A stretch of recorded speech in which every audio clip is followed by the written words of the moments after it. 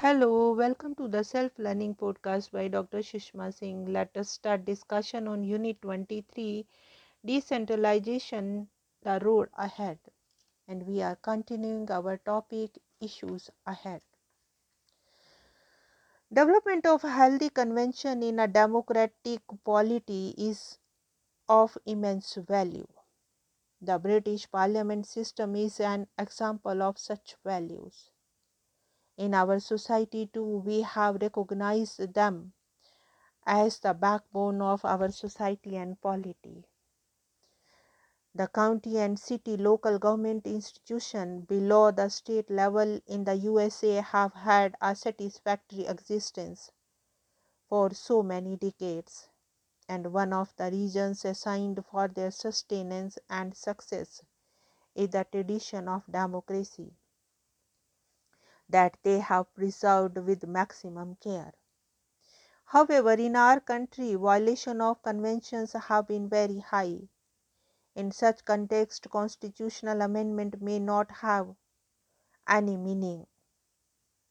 It is a sad affair for a democratic country like India that the basic ideology behind the 73rd and 74th Amendment of the Constitution of India of making panchayat as municipalities institutions of self-government had been largely ignored in the recent state legislations, which is required is to that legislators should cut across party lines and implement the laws in true spirit with the implicit purpose of transferring powers to the people and to plug the loopholes in the existing systems.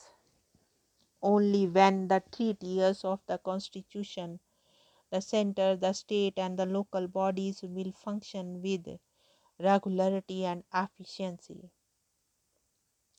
The federal nature of the constitution, the democratic nature of the polity will be preserved.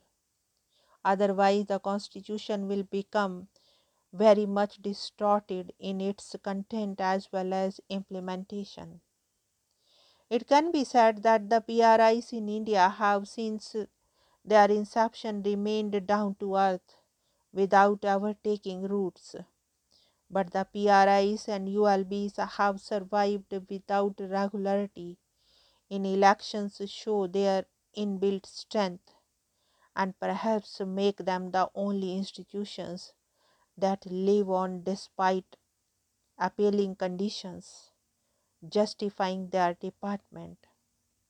So, what is required is the will to make the PRIs and ULBs a viable democratic institution on which the real democracy will thrive on. It is notable that the PRIs are the primary institution of democracy where people from village, block and district could participate.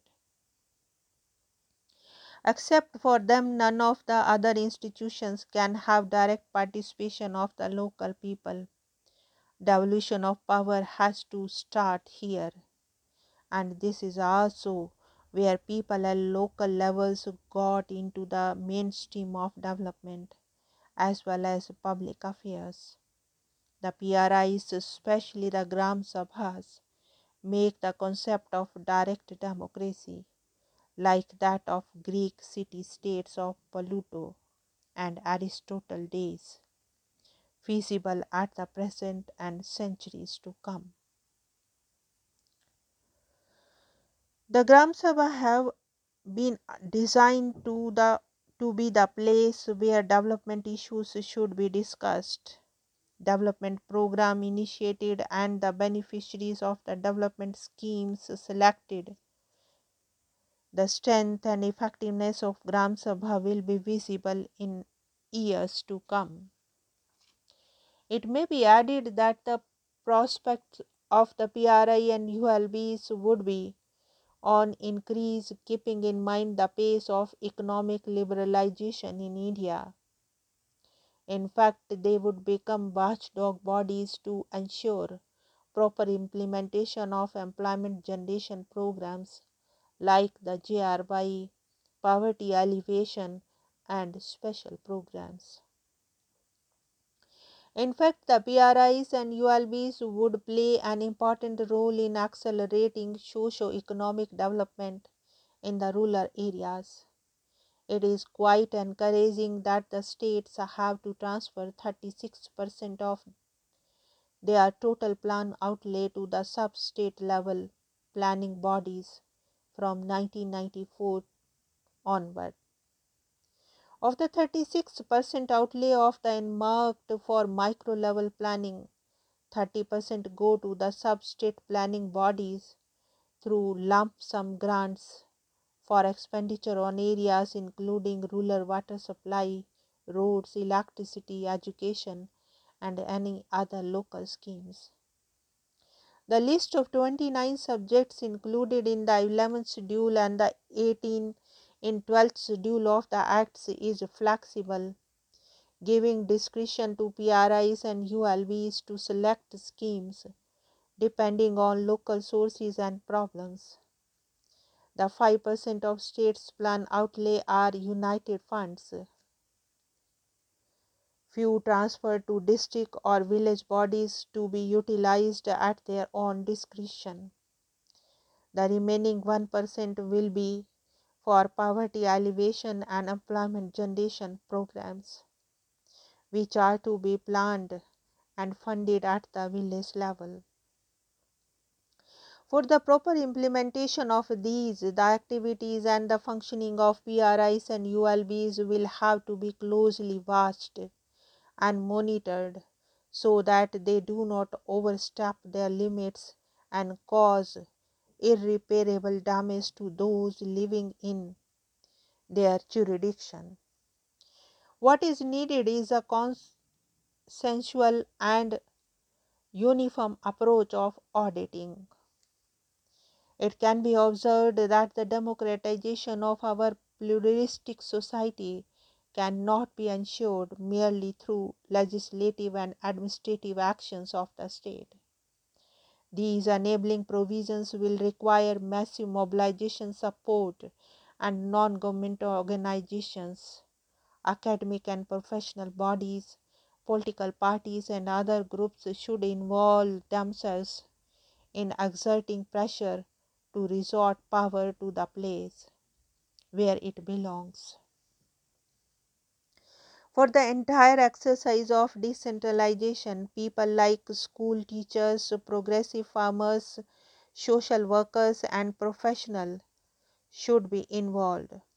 Above all, the PRIs and ULBs elected representatives should also be trained in rising over their electoral rivalry.